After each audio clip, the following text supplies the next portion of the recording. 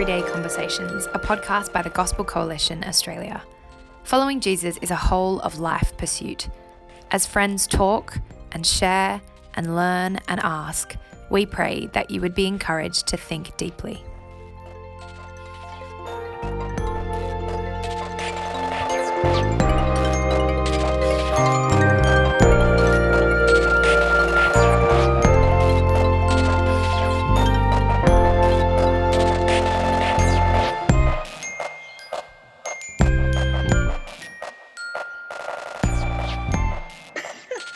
Go for it.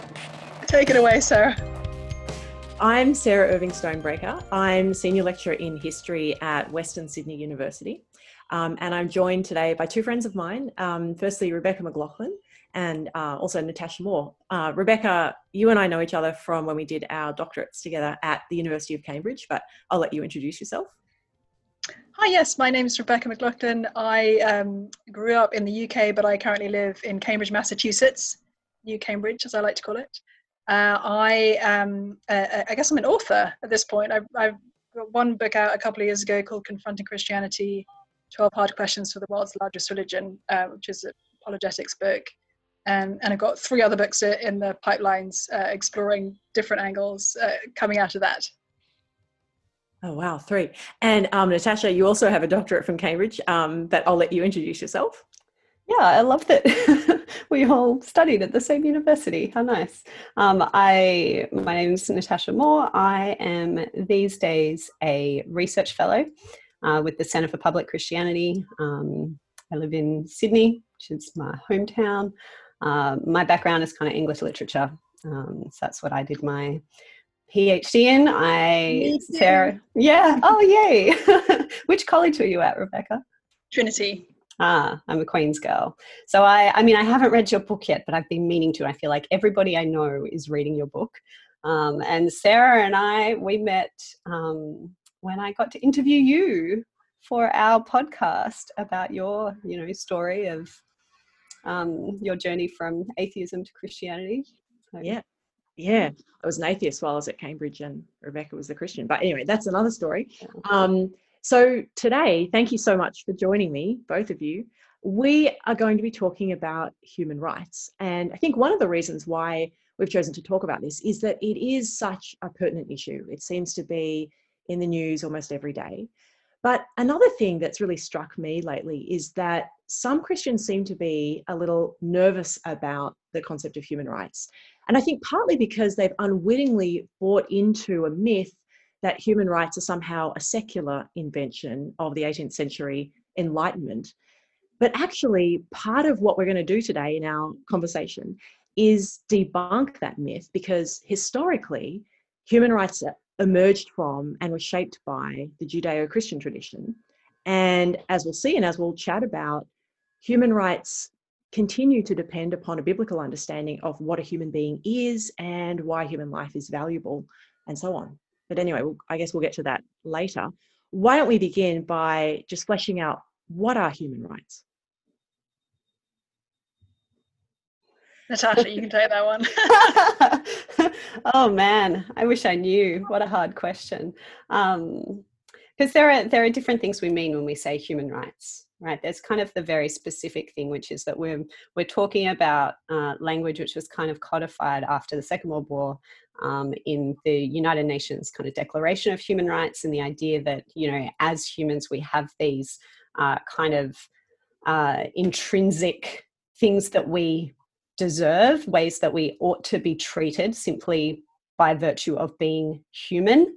So you can kind of look at it in those specific, let's list what the rights are. Every human has the right to, freedom of speech, freedom of religion, to freedom from slavery, the rights to an education. We can kind of, in a way, those are sort of fictions and ways of listing things that we believe to be true about humans.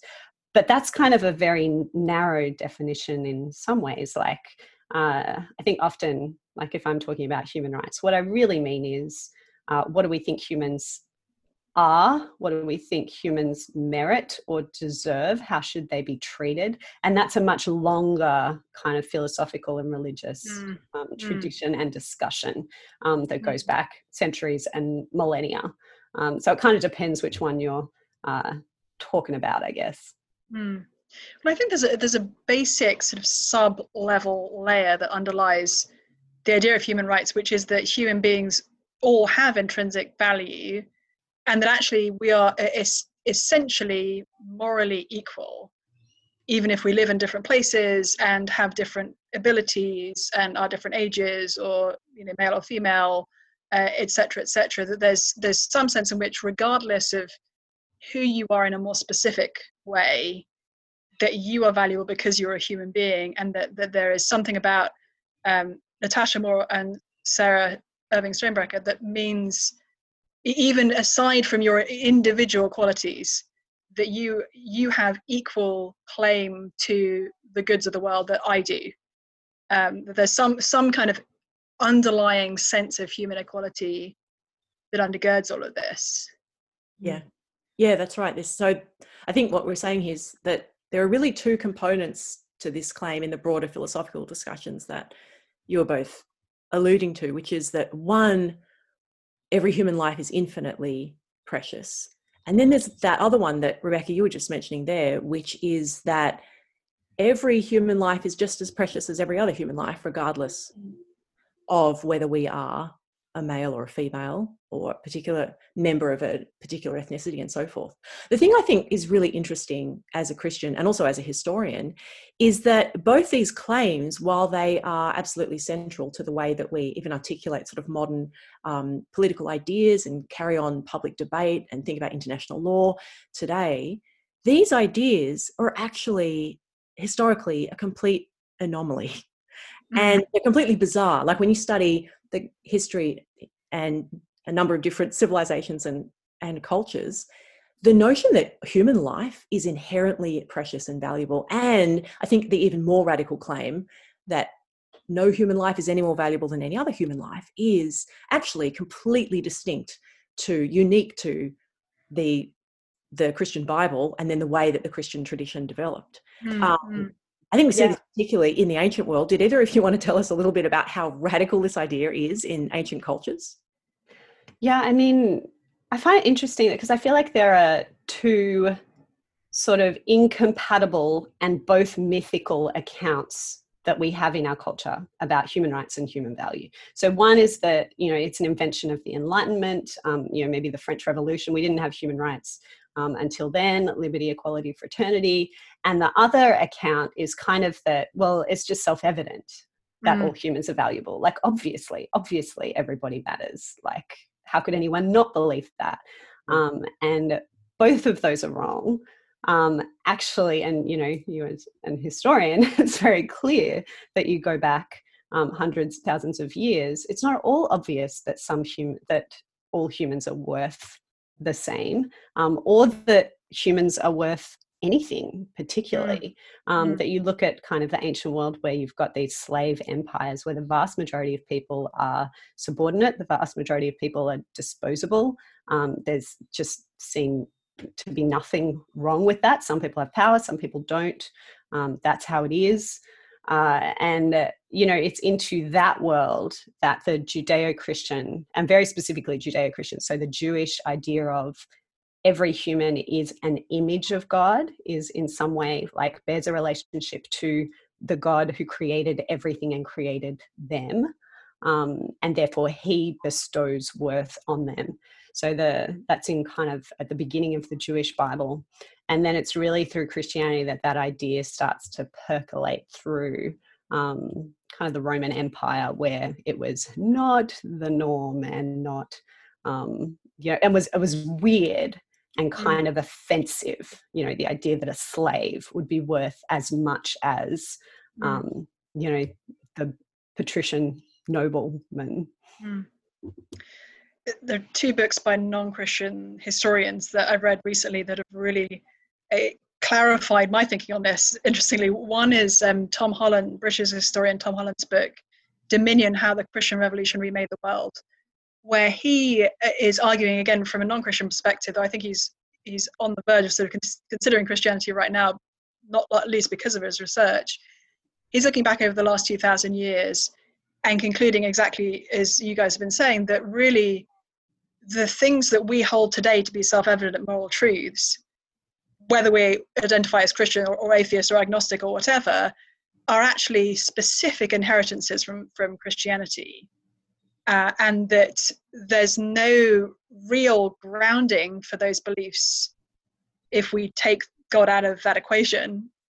And the other book that's been fascinating to me on this point is Yuval Noah Harari's massive global bestseller, Sapiens, A Brief History of Humankind, which I think was first published in English in 2014 and remains, I was just checking out, it's in the top 15 bestsellers in all of Amazon, incredibly well received in terms of its popular buying power. And Harari will say things like, human beings have no natural rights, just as spiders, hyenas, and chimpanzees have no natural rights. Yep. He talks about human rights as a Christian fiction. Yep. And points out that without Christianity, we have no reason to believe these things. And what interests me about these two books is that they both end up making the same point. But Tom Holland's tone is kind of like a lament, and there's a sense of desire to believe in the thing that would ground these core beliefs. And as I say, I think he may be close to that point. Harari just sort of mentions it casually, which particularly when he's an Israeli historian, and I'm sort of thinking, the way in which he can so sort of casually and multiple times in his book say, yes, we have absolutely no foundation for the idea that you and I owe anything to each other, or certainly to the poor and the oppressed, and those on the verge of being massacred. That any of these ideas are only really grounded by Christianity. It is, I sort of feel like shaking him and saying, do you not see how bad this is? Like, if this is true, and if you are right that there is no God, do you not see how terrible this is? And it just doesn't seem to come through in his writing. Yeah, because Tom Holland kind of says, we're all Christian now. Like, there's a sense in which whatever you believe about the nature of the universe and whether there's a God or not, like in Western culture, and more or less in other cultures as well today, we have this moral intuition that we go, oh no, we want, like, it's morally beautiful to treat the vulnerable as important and valuable and deserving good, and it's morally repulsive to treat people in all these other, in what we would call inhumane ways. But that moral intuition is very much cultivated by a long and patchy developments of this idea of, well, humans are made in the image of God, and so we couldn't kind of, like, we don't realize where that influence comes from for Christians. And and I think Holland's other big driving point in his book is that really Jesus's death on the cross is central to this, because he makes the point that it wasn't alien to the thinking of a ancient Greek or Roman person that a god might take human form, or that a human might become a god. Like, both of those things, there was a sort of mental space for those things. But the idea that God might become human and die the shameful death of a slave, completely outrageous.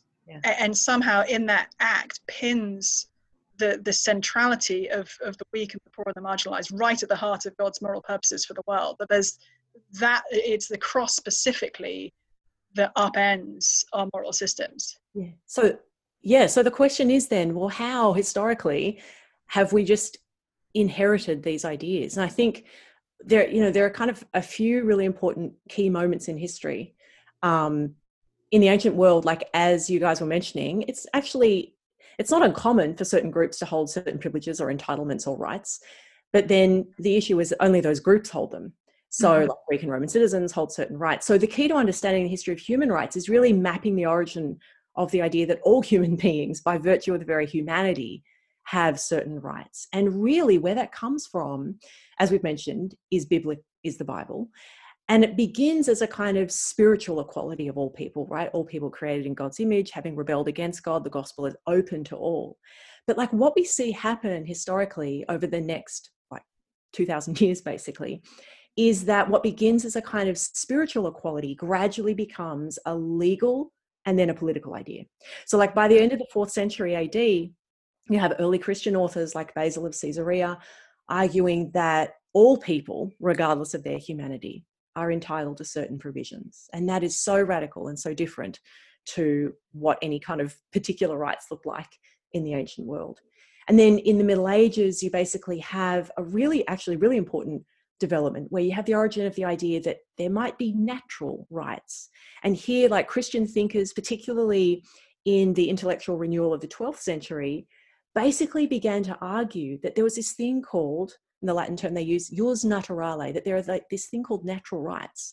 And actually what happens is that the idea of jus naturale goes from being the right, meaning kind of the right state of affairs in the world, to being kind of applied to particular subjects. It becomes a thing. And so you get this idea that there might exist certain natural kind of rights. So a natural right might be something that a human being can possess. And then you have to, I think, also look at the Protestant Reformation, because basically what happens in the Reformation is there's this idea that there are certain kind of natural, well, the most important natural right is really the natural right of conscience. And it's really in the Reformation that we see for the first time, people start to argue that all people have the right to a kind of freedom of conscience. And then in the 18th century, in terms of like, well, how do we get to this kind of idea today? In the 18th century, you really start to see, actually, I think the most interesting development of all, right? And it kind of explains and goes back to the two authors that Rebecca and Natasha, you were talking about. There's basically a kind of process of secularizing, where really what begins to happen is that the shell of these ideas that like human life is very valuable and all human life is equally valuable kind of remain. But what gradually happens is that their biblical content and theological content starts to be removed.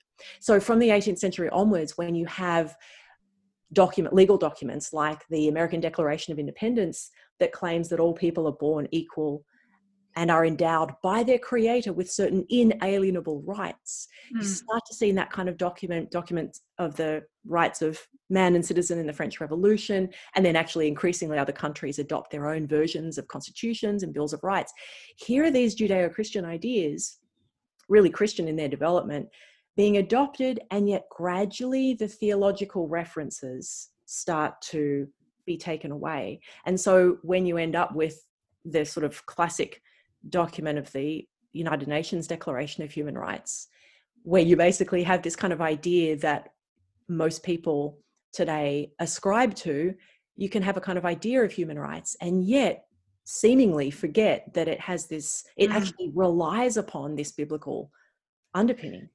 Well, and Tom Holland argues on that, interestingly, that it was quite deliberate on the part of those who were shaping the Universal Declaration of Human Rights, because if it were to be seen as essentially Christian, it didn't have a hope of being adopted globally. And there were certain people since then have called that out. I think several majority Muslim countries signed into the Declaration of Human Rights, but others didn't. And subsequently, I think it was the Saudi Arabian representative who said that, you know, Muslims cannot buy into this because it's incompatible with Sharia law. And it's actually, it was described as like a Judeo-Christian, essentially a Judeo-Christian Bill of Rights. Yep. And so interestingly, we sort of see this being exposed predominantly by Muslims looking at it and saying, no, this doesn't work for us. But as I say, Tom Holland says it was quite intentional to drop the Christian thinking and language, or the Christian language without dropping the Christian thinking, to make it palatable more broadly. Yeah, and because isn't one of the famous lines Jacques Maritain, one of the kind of architects of the Declaration, who said, you know, we agree on the rights so long as nobody asks us why. Right. That, you know, the underpinnings, you can have whatever underpinnings you like. Let's try and make this kind of beautiful fiction that humans have rights work in practice, but actually, people have to come at that from their own direction. But isn't that terrifying? We're not allowed to ask why.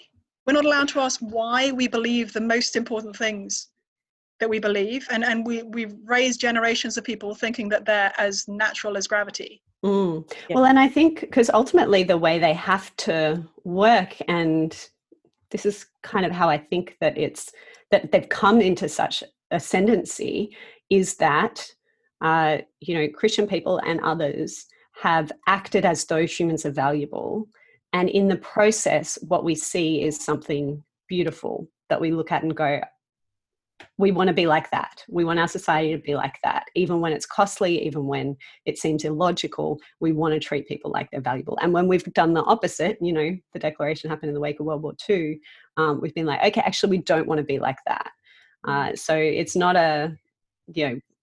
not everyone is going to subscribe to the Christian view of the world or of humans, but is there kind of a workable way for us to agree on what's morally beautiful and morally desirable? Yeah. And I don't know what the future of human rights is if we can't kind of do that. Yeah. Well, actually, interestingly enough, one of the key issues that historians and philosophers, I'm thinking here like people like Jeremy Waldron, the historian and philosopher of John Locke, and the ideas of equality, like increasingly what they're starting to question is whether or not we can even continue to have any kind of meaningful discussion about human rights if you remove the very theological basis upon which they're based. Like if you remove the very foundation of the idea that all human life is equally valuable, and that as a person with a disability, your life is not any less valuable as anybody else's, or black or white, male or female, slave or, like, if you remove that, then a secular discussion about human rights simply doesn't work.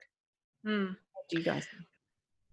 Well, so what I'm curious about there is why do we think that it is, from a global perspective, and even if you take your own faith hat off, as it were, why do we think that functional atheism is the common ground on which we can all stand? Because actually, if you look at the world today and you're looking for the largest belief system that has the most diversity in terms of its racial, cultural, and geographic spread, there is one absolutely obvious answer to that question, and it's Christianity. Yeah.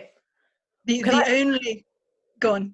Oh, I just think actually the one thing that we can't not talk about before we finish really quickly, and I might turn to Natasha for this, is, look, the obvious thing that a lot of Christians will be confronted with by the non-Christian friends is, look, the church's record on human rights is patchy, and can be patchy at different times in history. How do we think about that as Christians? Yeah. I mean, I'm with you. I think we need to acknowledge the kind of elephant in the room, right? That Christians, we're like, oh, the Judeo-Christian worldview has created this wonderful thing we call human rights. Also, Christians have treated humans really badly, a lot, over a long time. My colleagues and I at the Center for Public Christianity made a whole documentary about it called For the Love of God, How the Church is Better and Worse Than You Ever Imagined. And, I wrote the book of that. And, we really wanted to look at that history and be like, actually, let's not get defensive about that. Christians should be totally open and honest about the ways that the church has failed to live up to its own ideals. And we wanted to encourage people to look at the good and the bad, and actually in both cases, to go back to Jesus, to go back to the founder and be like, he wrote this beautiful tune. And when Christians have played in tune with what he taught, that's, done these amazing things like producing the tradition of human dignity and human rights. When Christians have played out of tune with what he laid down, then that has been, disastrous and done great harm in the world. And really that's the measure, I think, is whether it measures up to Jesus, who he is, what he's on about, all that kind of thing. And honestly, the standards by which even our atheist friends will judge history are ultimately Christian standards. Yeah, that's right. I think that's a really great note to end on. So, Rebecca and Natasha, thank you so much for chatting to me today. Thank you. It's been a pleasure. Nice to meet you, Rebecca. And you, Natasha.